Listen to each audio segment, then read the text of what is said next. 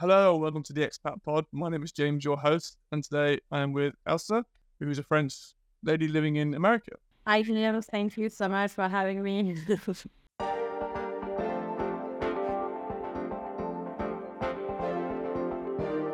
So, hey, and welcome to section 1 of the podcast, all about getting there. So, Elsa, you live in New York, New York, right? So, why did you move, and what was the purpose?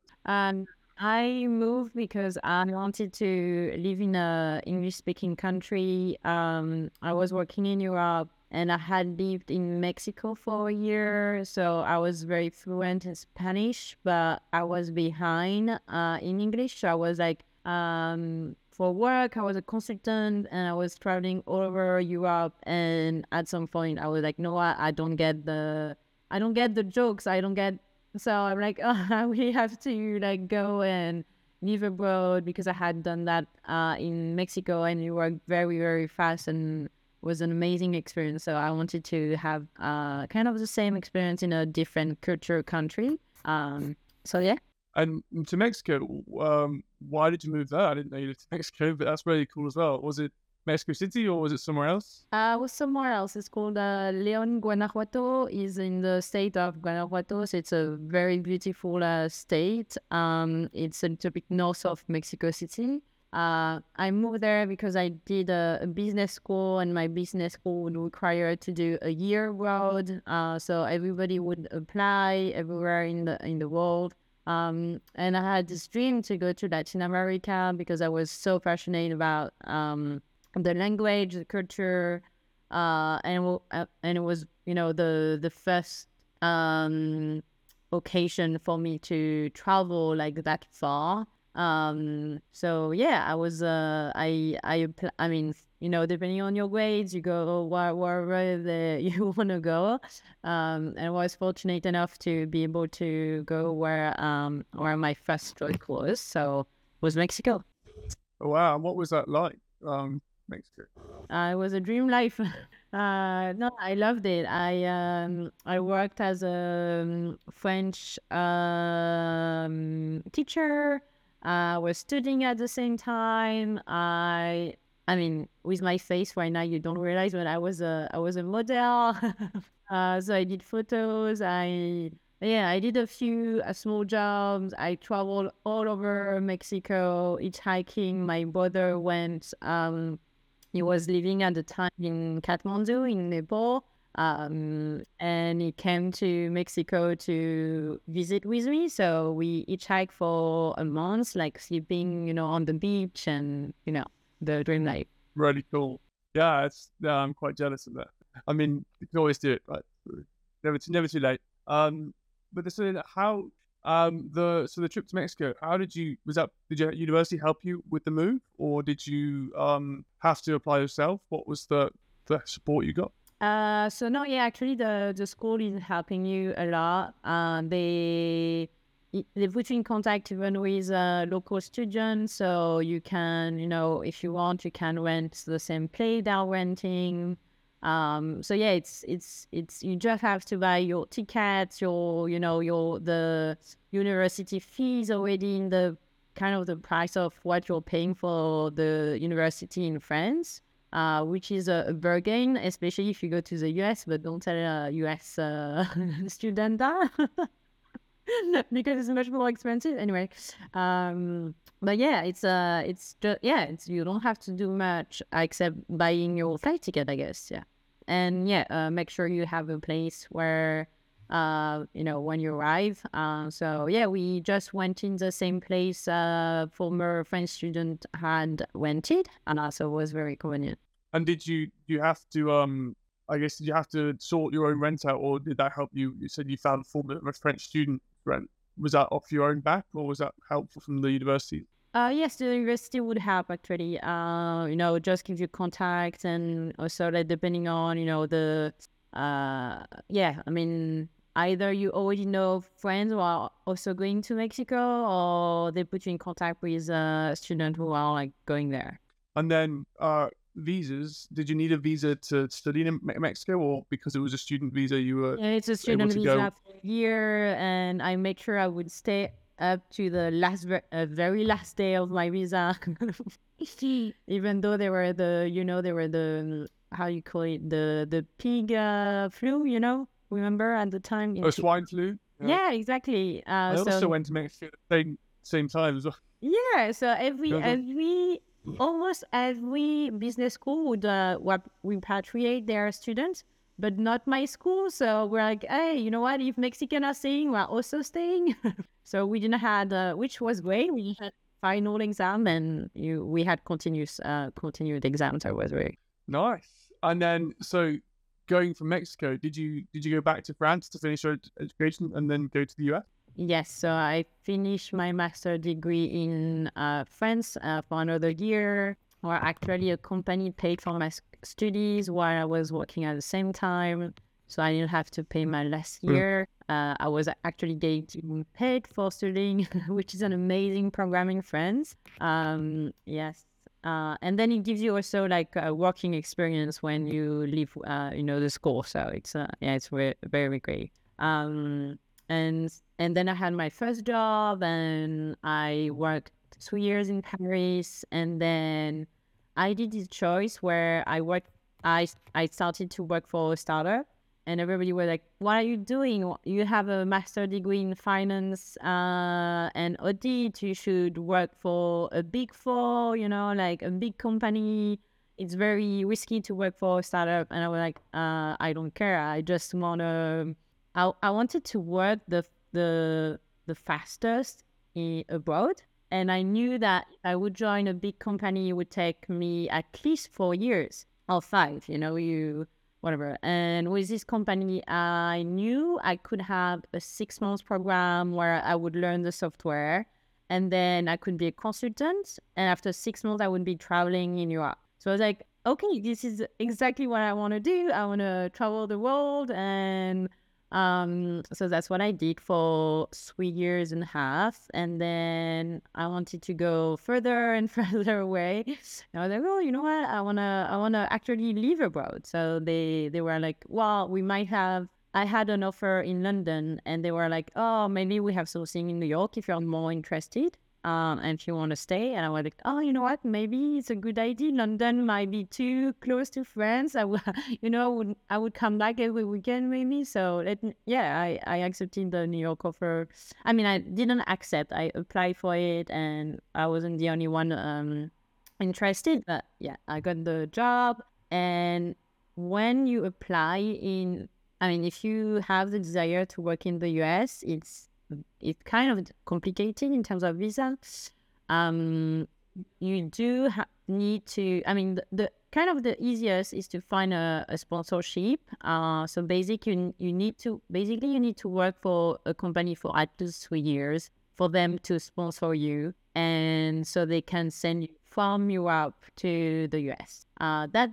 That's the easiest. So that's what I've done. I had like 3 years experience, so it was perfect. You still need to justify why they send you and not someone else. So you have to justify specific, expertise or specific skills that you develop for these years. And you would work for only company you have, obviously, are present in Europe and in the US. Oh, wow. But yeah, I know, because I looked at engineering jobs because I'm an engineer by trade, and I work in electric cars, and there's quite a lot of electric car companies in the US, mainly California. And I knew a recruiter when I was graduating, like, oh, how can I get a job at Tesla or at Lucid? And they're like, well, it's very difficult. Yeah, actually, when you're a student, if you're still working, there's this J1 student visa you can have, and where after studying you have a year where you can work. So you have a year to, prove you worth it, and maybe get a company sponsor you. What happened, one of my friends actually applied to my company, and my company then applied for her green card. So after a J1, you can convert it into a green card, but yeah, you have to obviously work your ass off for a year at least. And if you don't, then yeah, you have to leave after the year. Yeah, I've already had a J1 visa, because when I went to work in a summer camp, they gave you a J1 visa for 3 months. Yes. And then I traveled for 30 days or 60 days, I think. Yes. Maybe it's 90 days. A period of time anyway, traveling, which was good fun. Yeah. Anything more you want to kind of give information about how to get to the US from Europe? No, yeah, absolutely. It's much easier if you get the sponsorship before arriving. I think it's almost impossible after. There's no way, you arrive in the US and then you only have, 3 months. And I mean, you can make contact and maybe in 3 months,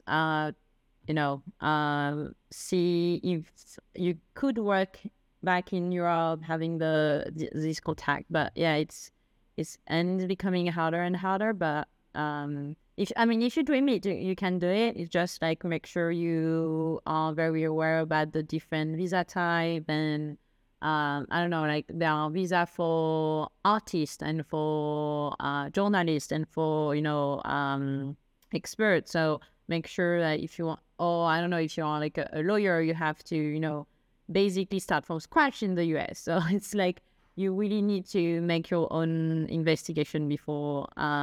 Perfect. Well, thank you. It's a great way to end section 1.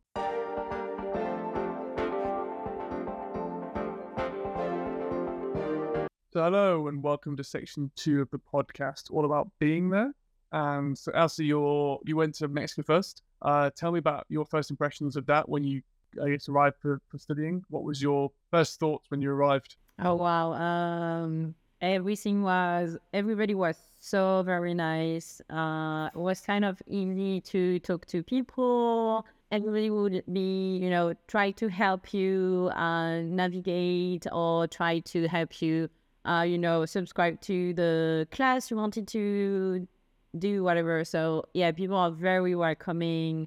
The food is fantastic. I mean, I already said it. For me, it was a dream. I loved everything about it. And yeah, and the students, the culture, it was very easy.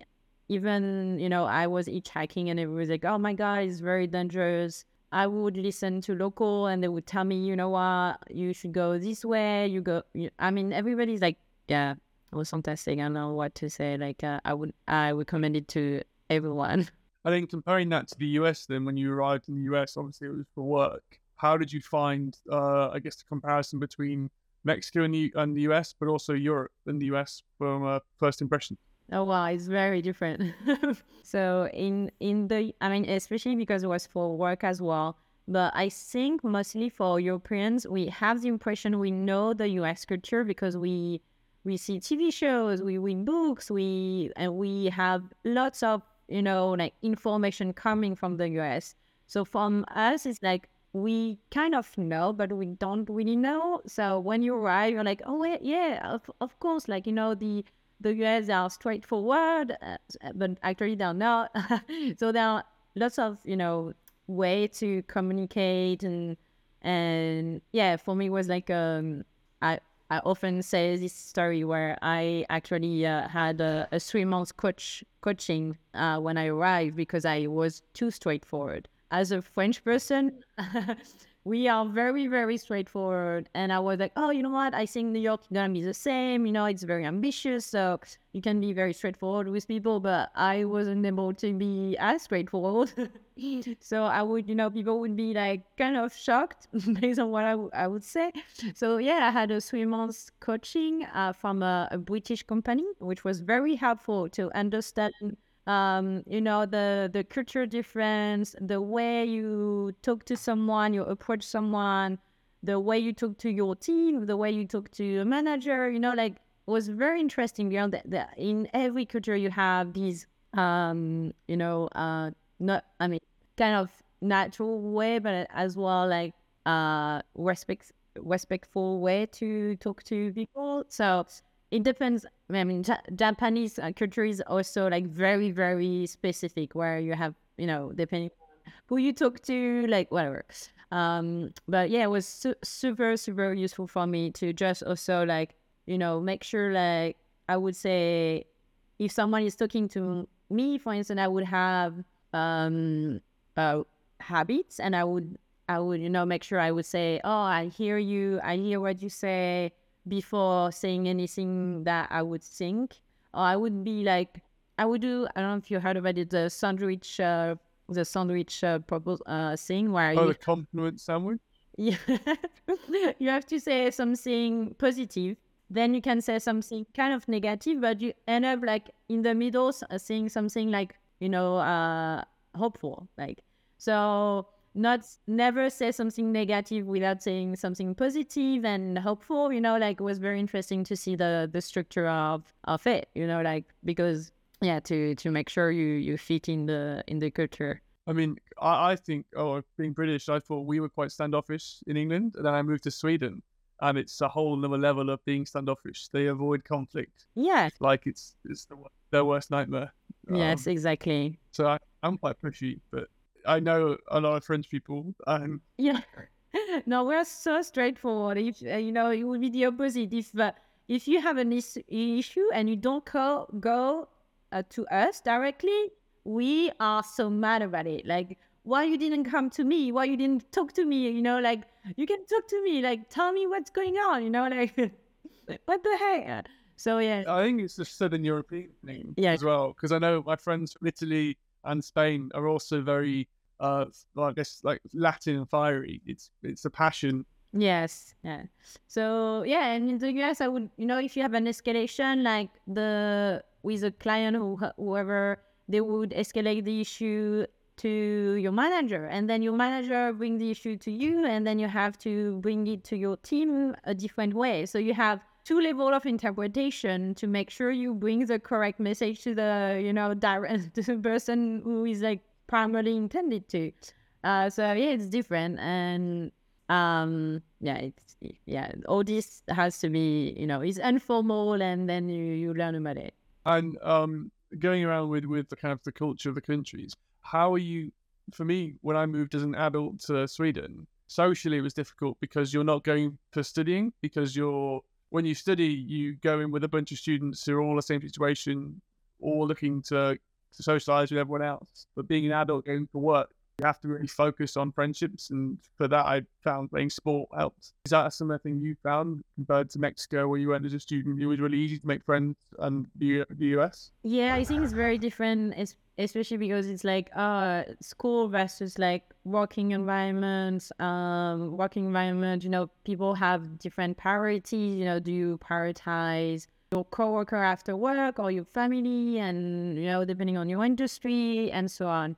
So these are structure to it. I think for me at the beginning was very hard to, and of course I'm in New York, so it was very hard to make friends with Americans. So I would be, and because it's easier, it's easier to go to the culture, So for me, it was very easy to make Mexican friends and, like European friends. And in New York now, so many different people, and to make, I don't know, like Indian friends. But I had at some point after 5 years, I was like, you know what? I think I don't have any American friends. But like, okay, let me work on it, like it doesn't make any sense. So yeah, I started like opening kind of my circle and be like, oh, like trying to invite, random American people I would meet, in a bar or like through friends, and understand why, sometimes wouldn't be. But it's also depending on the person, sometimes you just don't have a match with a person, it's okay. It's not an issue. We're not supposed to be all friends. I mean, all close friends. Yeah, but yeah, it was difficult at the beginning to make kind of local friends. Yeah. Yeah, I did find the same thing. Internationals seem to hang out with other internationals because they're, as I said before, when you go for work, you don't know many people, and you have to like try and break into people's friendship groups. And if you're kind of from the country, you have a much wider friendship group already, so you're not looking for more friends. But if you're international, then you only know a handful of people, and like adding a new friend is never a problem, and you're always looking to find someone else to do something. But going along with that, then was it easier to find like things or hobbies that you like to do in the US? Oh yes. Compared to home. You can see I find an amazing hobby. Yes, so I'm a dancer, I'm a runner, I'm a biker, And for me, New York was okay. At the beginning, I had this image of, New York being a huge city, and I'm a huge outdoor person. And I was like, oh my God, I won't be able to do all these things that I used to, right? And I arrived in New York, and I'm like amazed by, oh my God, I'm 45 minutes from the beach, I'm an hour from the mountain. So and everybody's like very outdoor, like everybody like practice a sport like outside, or go to the gym during the winter for the lazy one. No, I'm kidding. but yes, they are, and there are like meetup groups. There are like, people they really like to create groups and go for a run or go for a hike. So that would be like the way you can make kind of local friends. You go for a hike on Sunday, and you make friends, and you hang out with them later for just to go to a bar, to go to a museum, or to go to an exhibition, or to go to a concert. So for me, it was like an amazing place to develop even more my passion for my hobbies, and especially for biking. I'm a huge biker. That's how I. Yeah, I see on your Instagram account. Yes, but also, when I was in New York, I used to play beach volleyball in Central Park, Oh and I yes, played there every day for a week, and that was such a great place to meet loads of like random people. And so absolutely. I I play a used lot in to go to going. Central Park as well. Yeah, I mean the beach volleyball. There's two courts, one for people who are really good, and then the one Yes. for the beginners. Yeah. And it's such a good atmosphere. And again, mainly people who aren't local, but are not American. I didn't know that one. Sorry, my Alexa's going off. Loads of people from all over the world. A lot of people from Europe were playing it, which was great fun. And a good way of asking people when I was traveling for some advice on where to go in the city. So yeah, I really enjoy New York for that. Okay, perfect. And then I guess is there anything more you notice between I guess France, Mexico, and the US? Any kind of big changes you've noticed since being there and living there? Yes, I mean in France, we prepare food together, and we sit on a table, and we eat, and we share the food, and we talk for hours. We are very known for taking lunch break for 1, 2 hours, especially with coworkers for lunch, and then with family, and for us it's very important. You have your breakfast, your lunch, your dinner. And even before dinner, you have what we call apéro, where we have drinks and a few peanuts and or cheese, whatever. So yes, the culture is very very different in the U.S. In the U.S., New York it's slightly different because they are aware that the food is very important for their health. So they tend to eat healthier, and it's very known that if you sit down and don't watch TV while eating it's much better for you, and eating slow and all these things. So people are aware, but still they might not have it as a habit, as opposed to in my French culture, for instance, or even the Mexican culture is very big on the food and sharing the food with other, and preparing the food with love and care, and to make sure everybody can enjoy it. And in the US, yes, Yeah, the food is the main event. yes, The food becomes the main event, whereas in America it feels like, or in England as well, I guess. The food is the kind of sub thing for the event you're doing or watching. yeah, exactly. And that's how you attract people. Even like if you have good food, like people would come to your event. If you don't, then they don't go. And now it was very interesting because my company is French culture kind of, and we would give so for people to come to the office, we used to do like free Wednesday lunch, and Wednesday was the day everybody would come to the office, because you have free lunch, and then it's good food, so it's very interesting, and also like even with my friends or my very close, everywhere I go, for me, it's like so important to sit down and prepare food and share the food. And some people, they're like just American would be more like they don't really care, they can have a bag of chips and they can skip a meal. And for me, it's like, there's no way I'm gonna skip a meal, you know? So it's all these differences now very, yeah, it's very, I don't know, it's funny. It's interesting. That's great. And on topic of food, I know you're vegan. How have you found it being vegan in New York compared to France? Or Oh were my you God, vegan in New York France is before you left? paradise. And back in France, I'm an extremist. People, they're like, they really think that, this is ridiculous. I mean, French people really think it's ridiculous, and they don't really understand why I'm vegan. Even though they're like, French people are so aware about the environment. If we do comparison, like this between American and French people, I do think French people, they recycle, they do their compost, they lower their meat consumption, they don't consume too much water, or like they don't waste so much food, and they are so aware of the environment and everything. But because the food is like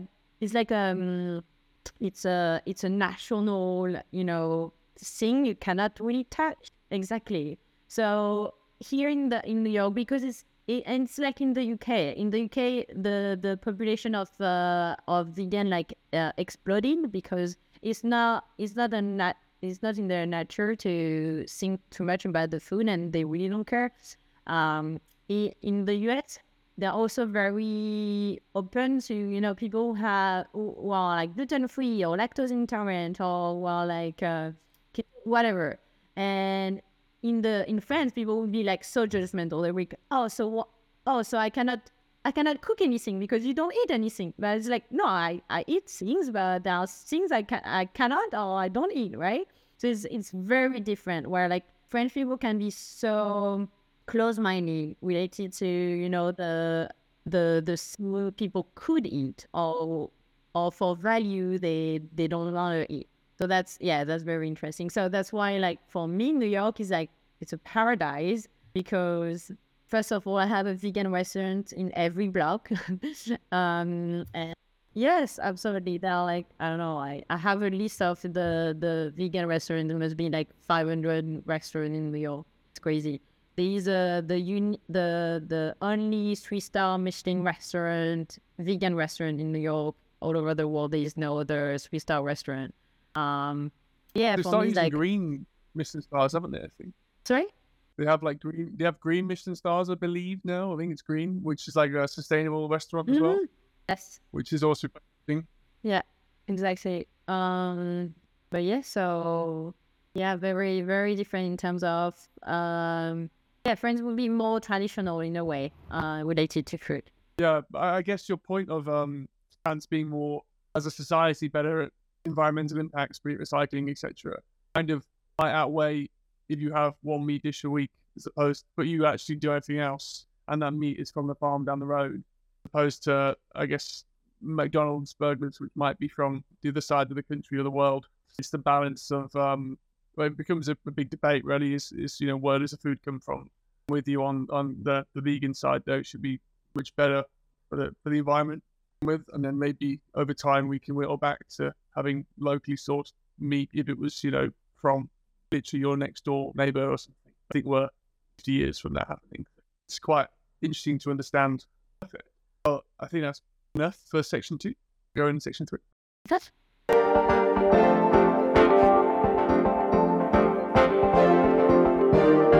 So, hey, and welcome to section 3 of the podcast, all about, it's kind of a review of your time. I still haven't named it, which is annoying. But yeah, it's just, you're talking about your favorite, what is your favorite part of Mexico when you were there? What was your favorite thing to do? Oh wow!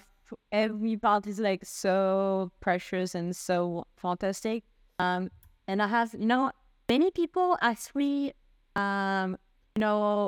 where they should go studying and where they should go, like travel. And for me, like, you can go anywhere, you can have the best experience. So for me, like, I had this joke, I'm French, so I have this joke with Belgium sometime, where I would be, you could go to Belgium and have this fantastic abroad experience, like, it's okay, it's next door, but like you make your own experience. So for me, like when people are like, oh, what's your favorite thing? I'm like, I have a hard time because there's something beautiful in every single state, especially Mexico.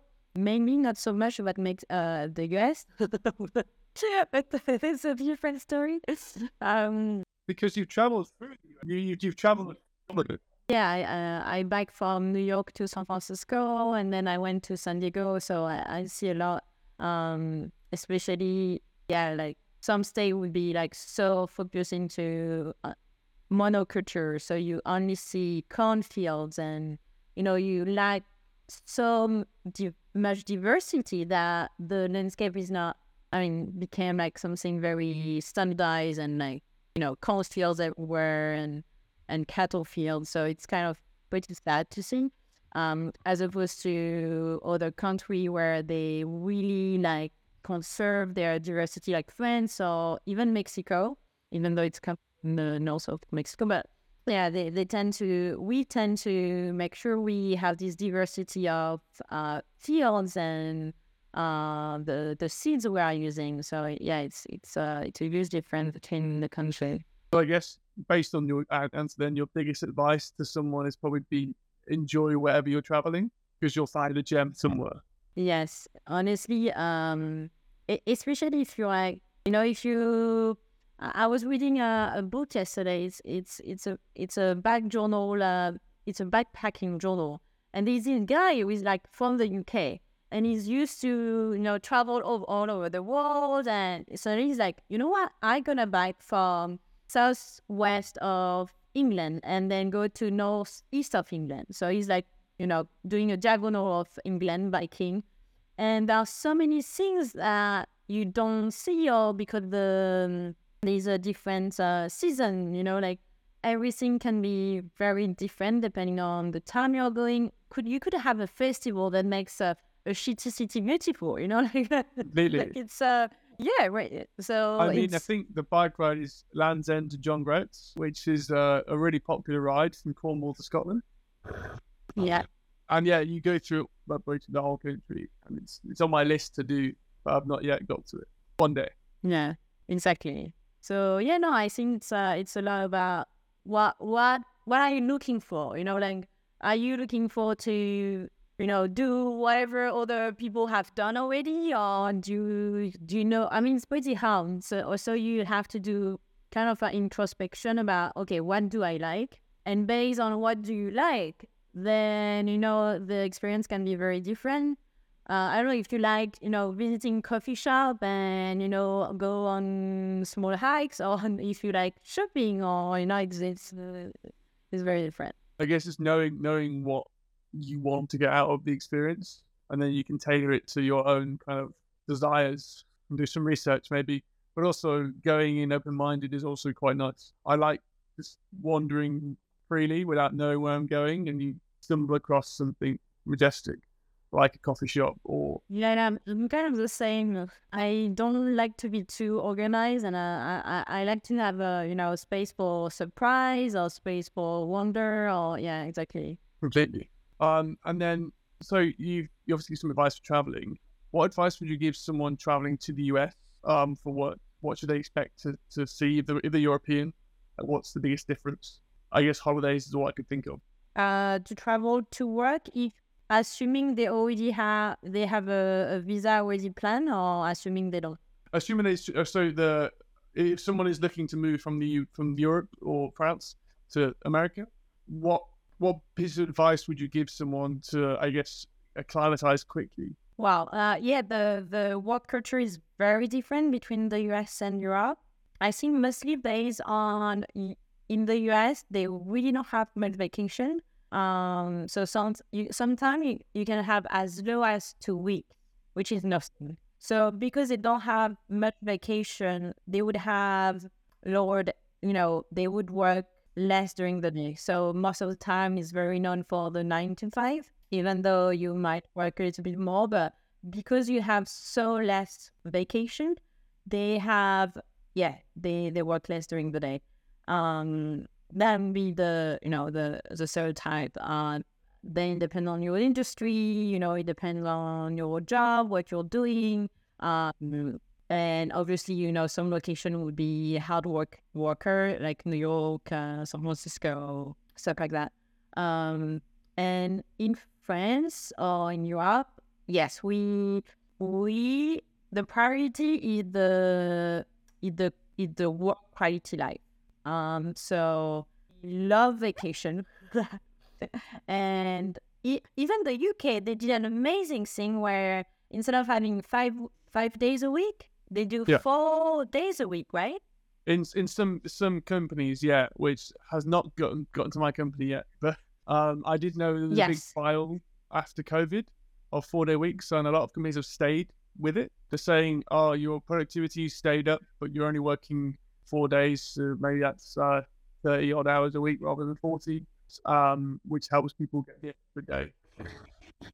So yeah, I mean, depending on the country, but we in Europe we tend to be a little bit more productive, I would say, just because we have other priorities probably. And for instance, like in Denmark, it's very important for them to make sure they work and have also like they end work at like 3 or 4 a.m. 4 p.m. So yeah, work-life balance is very important. But then you go to most capital, you would see like hard worker everywhere. It really depends on what you're looking for and what's your balance. Also, I think it also depends on how old you are. If you've been working your ass off your entire career, you might want a break or not. Or you might burn out, maybe. Yeah. So it's very important to keep a balance. Besides work, absolutely. Perfect. And kind of my last question is, what's your favorite saying in America? What's the favorite little local phrase which you use today or just like listening to? In New York, especially, I really like fake it until you make it. I mean, that is pretty synonymous with America. So thank you, Elsa, for joining me on this podcast. I really appreciate your time and learning more about your experience in Mexico and in the States. It's really interesting to understand like how you got across and your requirements to, you chose a startup rather than a bigger financial consultancy to be able to travel abroad. That's very kind of brave, and I guess the route most people won't take. So yeah, thank you for sharing the information with me, and hopefully people who listen in and watch will get some really good advice and inspiration to follow your footsteps. Is there anything you want to say more, or do you want to, I guess, share your social media accounts so people can come and see more of your stuff? Yeah, absolutely. You can follow my crazy adventure about like zero waste, veganism, biking, or also like just also human experience through my Instagram account, which is Here on My Planet. Yeah, that's it. Thank you so much, James, for having me. It's worth following because it's quite funny, and I guess your most recent stuff has been shocking, but you've made it so humorous in the state of us falling off a bike. So yeah, well done you for finding the humor in such an incident. And as always, if you did find something insightful or useful from this podcast, please get in touch. If you have any questions, please leave them in the comments, and we'll see you next time.